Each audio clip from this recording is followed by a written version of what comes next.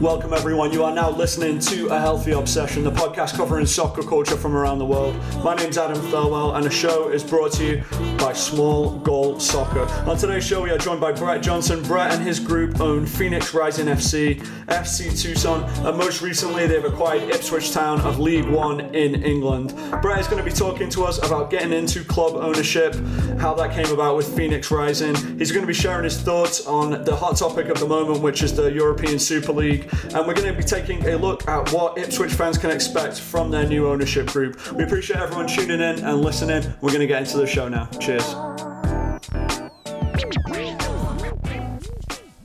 But why don't you just kick us off with just a little bit of your own personal background and maybe just your own intro to soccer for people that don't know who you are? Sure. Brett Johnson, currently, let's say I'm a board member now of Ipswich, so hence flying the Ipswich flag. Is that Portman Road in the background? That's Portman Road in the background. Yeah, really nice. I had to get them to get me an image with some, with the back stands. I love it. Yeah, very nice. The first one they sent me was a picture from COVID. Empty stands. I said, you got to send me pre-COVID. Yeah, it's not quite the same vibe, is it? Not quite the same sales point. No doubt. But yeah, and then I guess by further way of introduction, I'm actually, speaking of Jordan, I'm a proud board member and investor in Helsinger, F.C Helsinger. And then I guess stateside, I'm founder of Phoenix Rising, and I own the predecessor team called Arizona United. And then, now my kind of soccer cup overflow with, I own a League One team in Tucson, a USL League One team in Tucson, and then I own the rights, and I'm launching a team in Rhode Island, a USL championship team, surrounded by a substantial real estate development and stadium in that fine state. So I literally and figuratively wear a lot of hats. Yeah, that sounds like it. I feel very blessed to be able to do what I do. So how did the group get involved in soccer? Because there's other investments in the group, right? So how was the introduction to soccer? Well, I lived in London for 5 years, which I give credit for kind of truly, giving me, as I describe it, a front row seat to the Premier League. But during that time, I was traveling all over the world. And the way I described it, I grew up playing soccer. I love the sport. I kind of realized in high school my athletic future lay elsewhere, if you will, but continue to enjoy following it. I'd always been a fan of World Cup. But what I started to find traveling around the world is if I needed an icebreaker, you'd get several different internationals sitting around a table.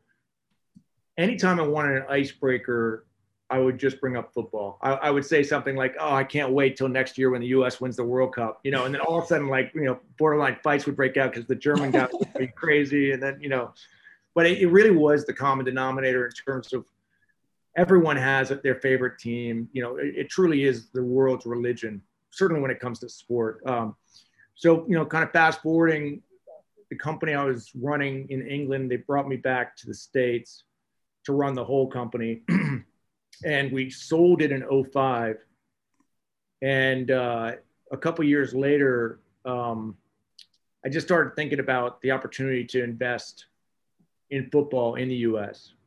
and started thinking, over time, the U.S. would kind of, as I describe it, catch up on and off the pitch relative to the religion by which the rest of the world reveres the sport. And then in 2014, I was watching the MLS Cup Finals, and the commissioner, Don Garber, was talking about, as he usually does, the state of the league and expansion. And he didn't mention Phoenix, which I found interesting, and it was one of these kind of entrepreneurial epiphanies where after the game, I turned to my wife and I said, I want to launch a professional soccer team in Phoenix, and I want to call it Phoenix Rising. And that was it. It was born at that moment. To get into the particulars, I ended up researching and realized there was a club there called Arizona United.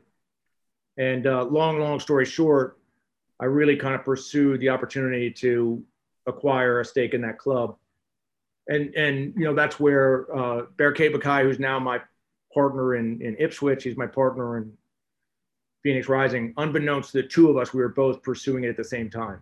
And as I describe it, I ultimately ended up winning, if you will, in quotes. And then it wasn't until later, once once I was a part of the ownership group that I even knew about Berkay Bakay and knew about his interests. But once I learned that he had been interested in the team, I was very interested in reaching out to him because I could just sense that he was the kind of guy that, for a lot of reasons, I live in Los Angeles, he was in Phoenix. I kind of had a sense that I gotta get in touch with this guy Berkay and see if the two of us can't partner up on this thing.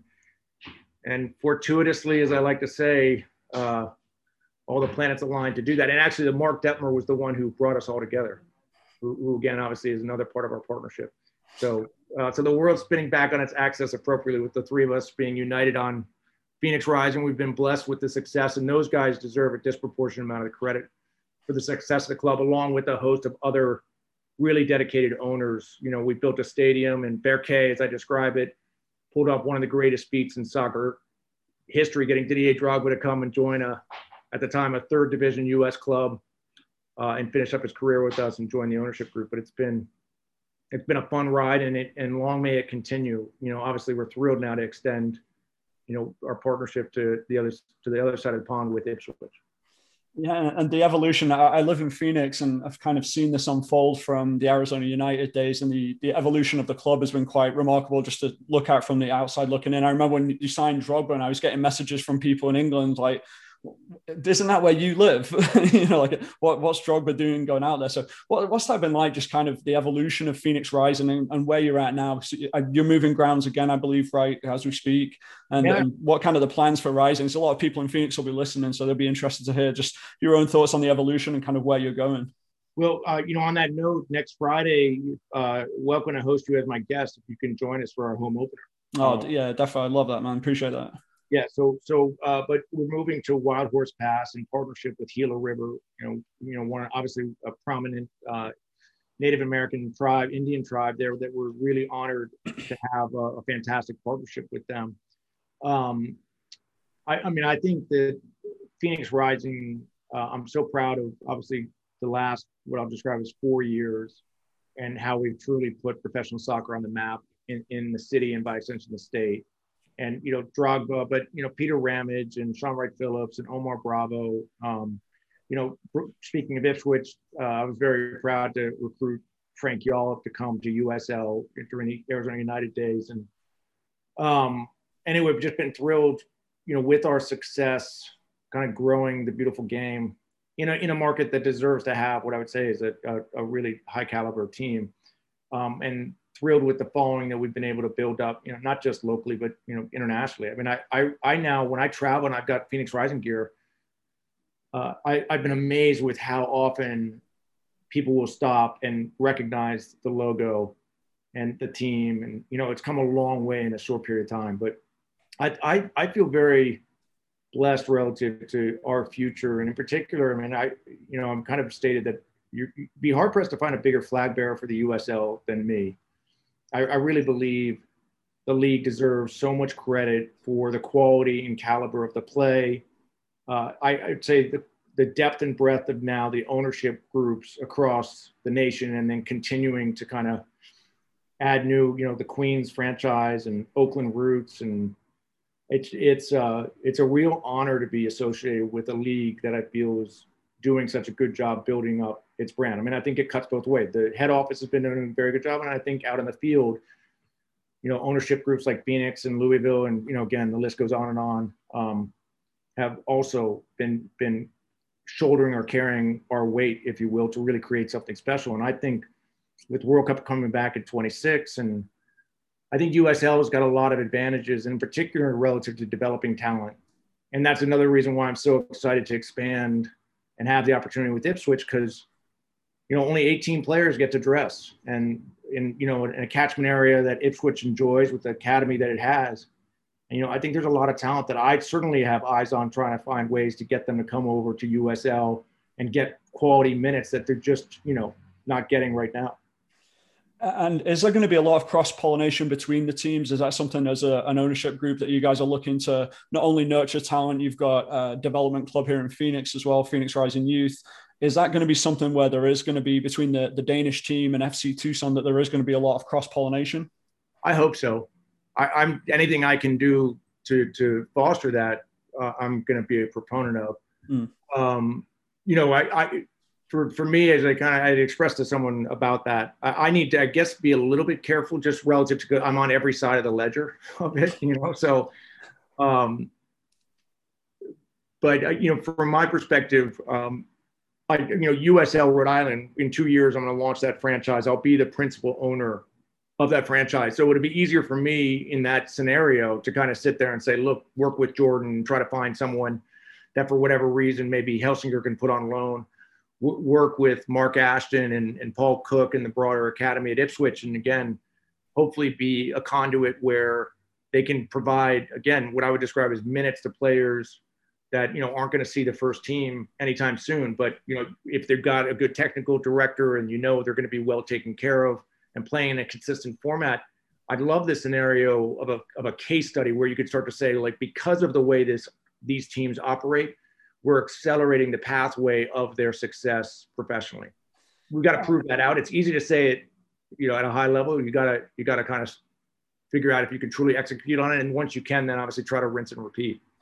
Yeah, and it's really interesting you bring it up because there is such a mixture of culture, but also the way that you would operate all of these clubs is different, even in the US, from USL to FC Tucson. And now you've got Ipswich Town as well, where there's so much more emphasis on the buying and selling of players. So what's that like? Just kind of, you're new to Ipswich, obviously. So what do you think are going to be some of the operational differences and some of the things that are going to be more challenging just from an ownership group perspective?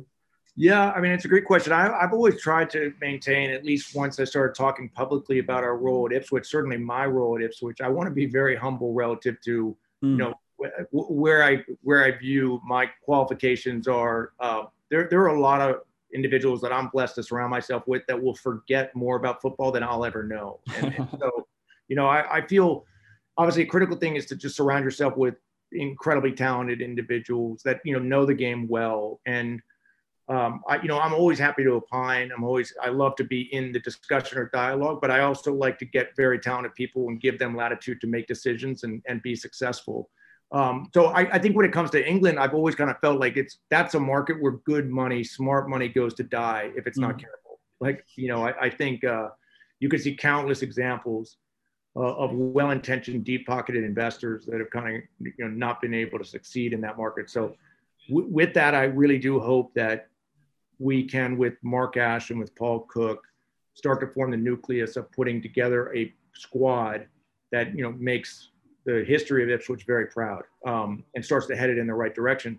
I do hope and expect that managers, players, other teams that have excess capacity, if you will, would look at Ipswich and say, you know what, this is where I want to park my players. This is where I want to go and play.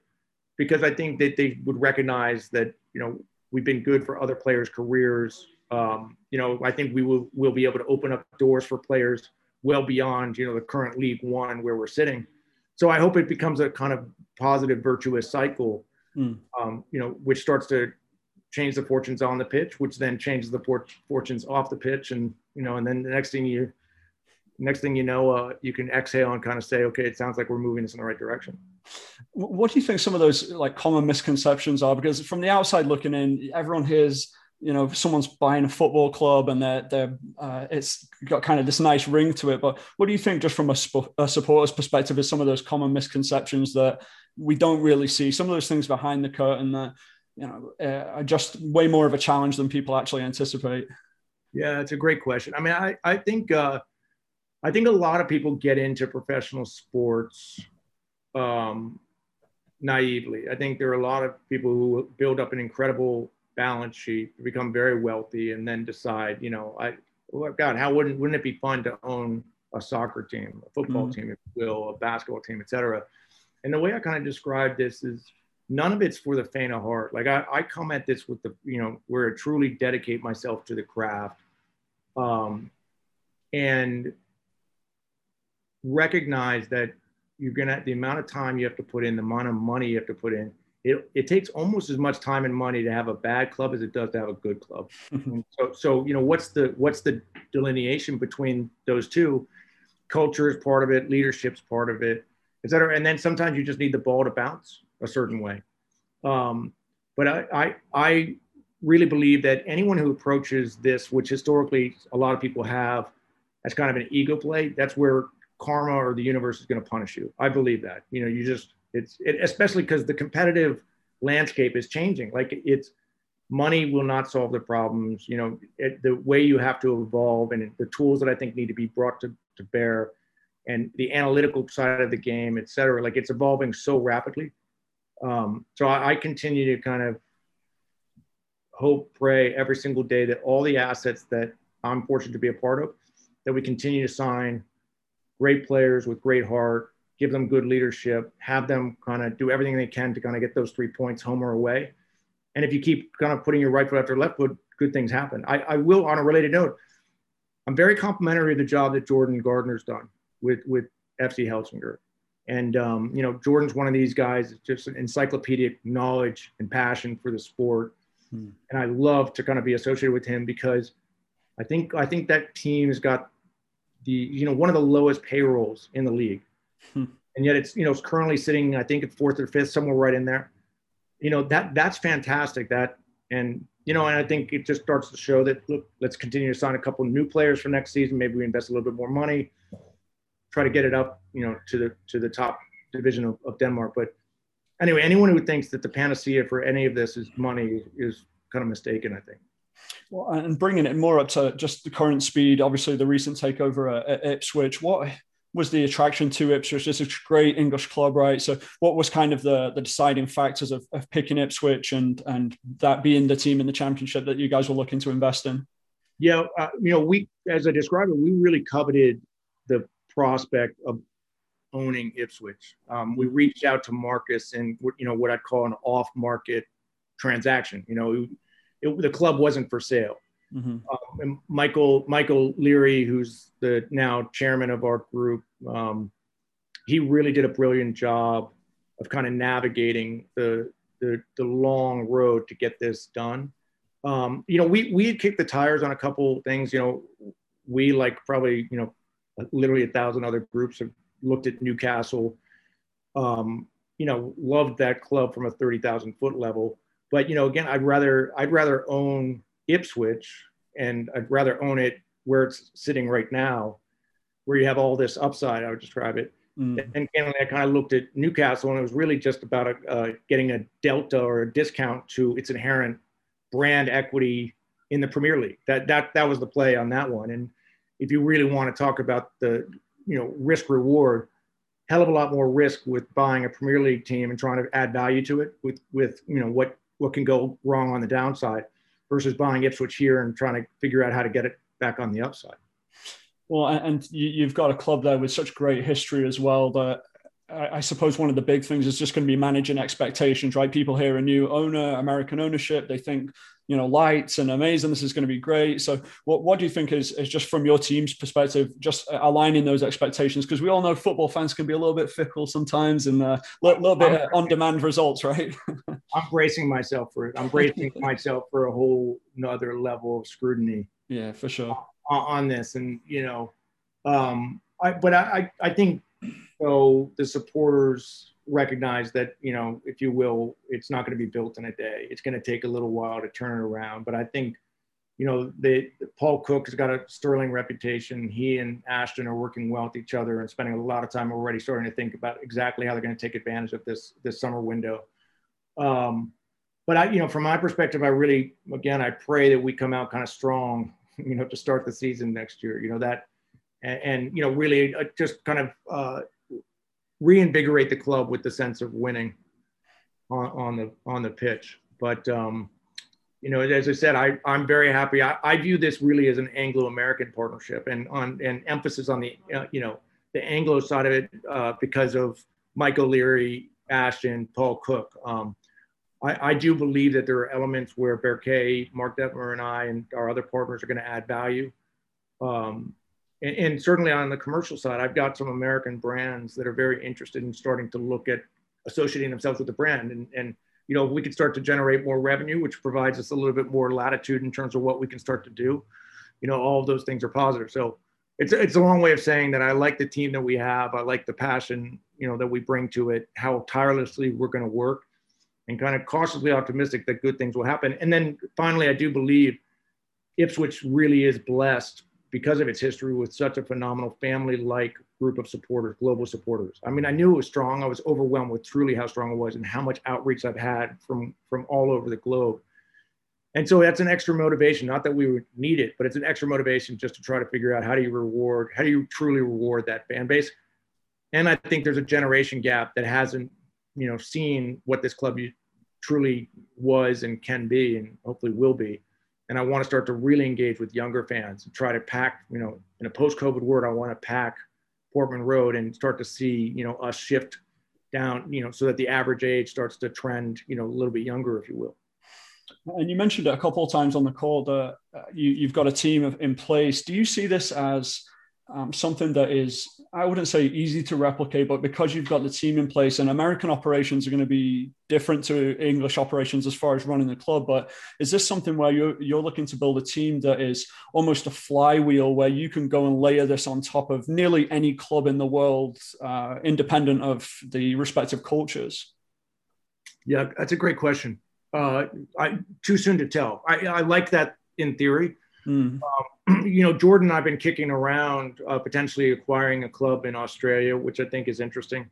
I think aspirationally we'll start to look at, for lack of a better expression, a passport club, something on the continent that, potentially gives us some more flexibility in terms of signing players and potentially, finding ways to positively kind of move them, to Ipswich. That kind of added flexibility seems like a smart move. But I look forward to kind of introducing Jordan to Mark Ashton and finding out if there's any synergy between what's going on with FC Helsingør and Ipswich, et cetera. So I will absolutely be trying to find areas of connectivity, affiliation, support, with this initial foundation and then build from it. Yeah, very interesting. So just while we're wrapping up, do you think that how's the path just different for a club like Phoenix Rising, where obviously Ipswich, you mentioned that there's the kind of carrot of promotion and everything that comes with it, the media and everything else. Well, what kind of is that pathway and your thoughts on just an overall, it's kind of a broad question, but the overall opportunity for someone like Phoenix Rising to have the chance to be promoted, for example, for anyone that's not too familiar with the American soccer system, it's a closed league system at the moment, but what are some of your thoughts just on the path for Phoenix Rising? Is it, we're happy in USL, they've got a great product, or is it the plan is always to just kind of have that path to Major League Soccer? Yeah. I wish there was promotion relegation in the States. And I'm not talking about someone who's kind of sitting here saying like, God, wouldn't that be great? Because like we could get up to top level and not have to pay a very substantial franchise fee. It's I just think the game is a lot more interesting because of promotion relegation. Okay, It's kind of interesting that in America, which in many respects, if you can talk about the sort of the entrepreneurial spirit or competitive nature of Americans in general, it is kind of ironic that we have a closed system relative to our sports leagues. For sure.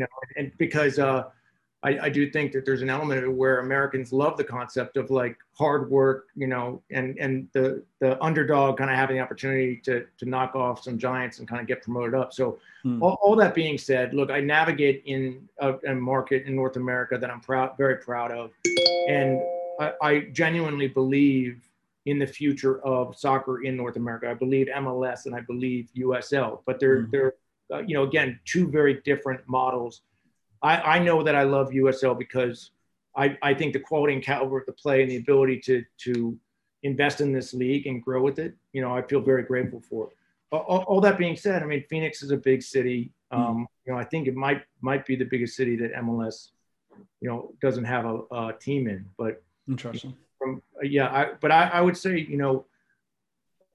I guess the way I would look at it is when I first entered this space, I would say fairly focused on, I viewed it as a play relative to MLS. And now I kind of view it because of the success of USL. I'm very sanguine relative to where Phoenix Rising kind of lies in the pecking order of it. And it's just to say that, again, our objective is to continue to be the best franchise in the league that we're in. And we're in USL and we're very proud of it. And again, I really believe that the amount of foreign clubs that are probably starting to look their eyes to North America Like I'm fairly confident. I've seen some anecdotal evidence where some very prominent foreign clubs have started to reach out to me, certainly reaching out to the head office of Tampa, because I think they're looking at what USL is doing and they're impressed from afar. But anyway, I sucked the oxygen out of the call on that question, so I apologize for that. But it really is it's a really long way of saying that I'm kind of agnostic. I respect everyone in MLS. I love I live in LA. I love LAFC. That's a fun club to go watch, great stadium, etc. But all that being said, right now, the future couldn't be brighter, I think, for USL and by extension franchises like Phoenix in USL. When we had a conversation with Jake Edwards, the president of the league, and a lot of what he was saying was along the same lines, where it's like there's no real focus. It's just making the best league possible and having a lot of teams in markets that they don't have a Major League Soccer team, but they have, you have teams that can be really big brands and have a great following, but they don't have to, like, the aim doesn't have to be Major League Soccer. You can just have a good team anyway.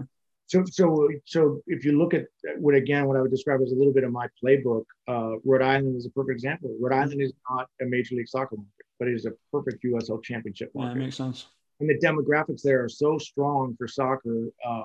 And then, Tucson, which I now own that franchise, for a lot of reasons. I mean, it's proximity to Mexico, just again, it's a prime market where if we get a great location, which we're working on, we look to build a stadium, and I should hopefully be able to kind of replicate some of the success that we've seen in Phoenix down in that market. So I got to ask you this just real quick before we wrap up, because it's the news of the week. You're an American owner buying Ipswich. I just got to get your 2 cents on what's happened with the European Super League and just from an ownership and obviously a business perspective, but also culturally and passion for teams. And you're obviously a big football fan. So it'd be great to just get your opinion and just your feedback on what you think's happened and unfolded this week. Yeah, no, it's a pleasure. Bear K and I were fairly quick to come out strongly, in opposition of it. And a friend of mine a lot of friends had reached out, and my attitude was it needs to kind of die a very quick and painful death. And, and it did do exactly that. And rightly so. Again, it's easy for me to say this, kind of sitting where I am. And, they didn't call me up asking me to join the Super League. So, but, that being said, again, from my perspective, it's completely anathema to what the beautiful game is all about. And the tone and tenor of what makes it so compelling, the drama of it all. And so I couldn't be prouder, if you will, of the collective soccer movement that really slapped that down fast and hard. And again, I hope it doesn't, kind of raise its head anytime soon. So yeah, I think the world properly spinning back on its axis now that seems to have kind of really a lot of careers seem to have just been derailed because of their link to it. It was a strange week. It was just like a whirlwind of like, wow, this is actually happening. And it still feels a little inevitable. I don't know why. I don't know if it's just the ownership of some of the top teams. And it seemed a little tone deaf of not really understanding the culture from an ownership perspective, especially some of the biggest brands and biggest teams in the world. And yeah, I think it'll come back up eventually because it seems like it's not going to go away, or it hasn't gone away. Yeah, I think unfortunately, I think you might be right in that regard. I mean, again, I do. Maybe it's a wake-up call a little bit to some of those bigger clubs, just in terms of trying to getting the financial house in order. Just because I think that was driving a fair bit of the motivation in terms of can it kind of maybe atone for some of the sins that we've had relative to their balance sheets. But I don't.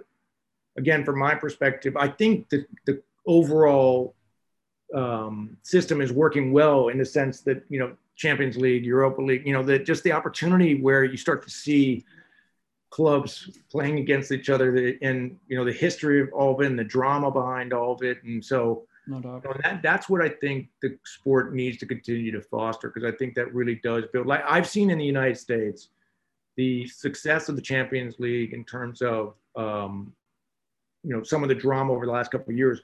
I've had friends reaching out to me who I know historically have not been football fans, and kind of asking me if I caught some game, and where I just know that, wait a second. Now it used to be like the World Cup. They used to wait for the World Cup every 4 years. And now all of a sudden they're kind of sitting there and being like, God, did you watch that, Ajax game? And wasn't that amazing? Anyway, so those are the type of things, especially as an American, I want to continue to see more and more of that. And again, hopefully what it did was just draw a lot of attention to what was the motivation behind this, and why would they want to kind of disrupt what I would say is a beautiful thing right now? Well, and you described it there as just the financial models of some of these clubs. When you look at their books, are not very pretty. So obviously it's like an aim for them to just take as much off the table as possible while they can out of their brand. But it's not great for the game at large, it seems. But yeah. Again, it's I can recognize from a distance on why, if they could have pulled it off, they would look at it and say, well, this is, potentially just a phenomenal, and just in terms of taking the whole valuation of that collective pool to another level. But man, it would have killed the sport. Yeah, no doubt. Cool. So before we let you go, what's the spot for following you on Twitter and anywhere else you're doing stuff on social media? Yeah, so my Twitter is at BMJCrew28.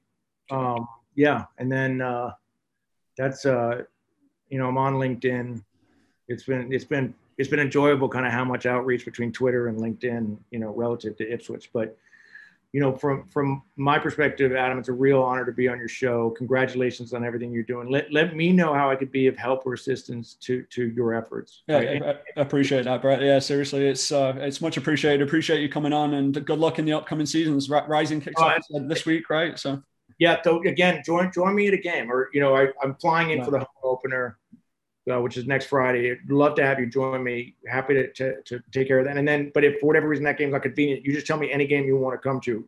I've got you covered on that. Yeah, I appreciate it, man. And I know the Rising fans will enjoy hearing that as well. Man of the people. I try. All right, but I appreciate it, man. Cheers. Thanks, Adam. Thanks so much for having me on your show. Appreciate it. Cheers. Yeah. That's the end of today's show. Thank you to everyone for listening to A Healthy Obsession. Shout out to Brett for coming on the show. We'll be back on Tuesday with a weekly show with myself and Tom. Until next time, be safe, be well, and cheers for listening.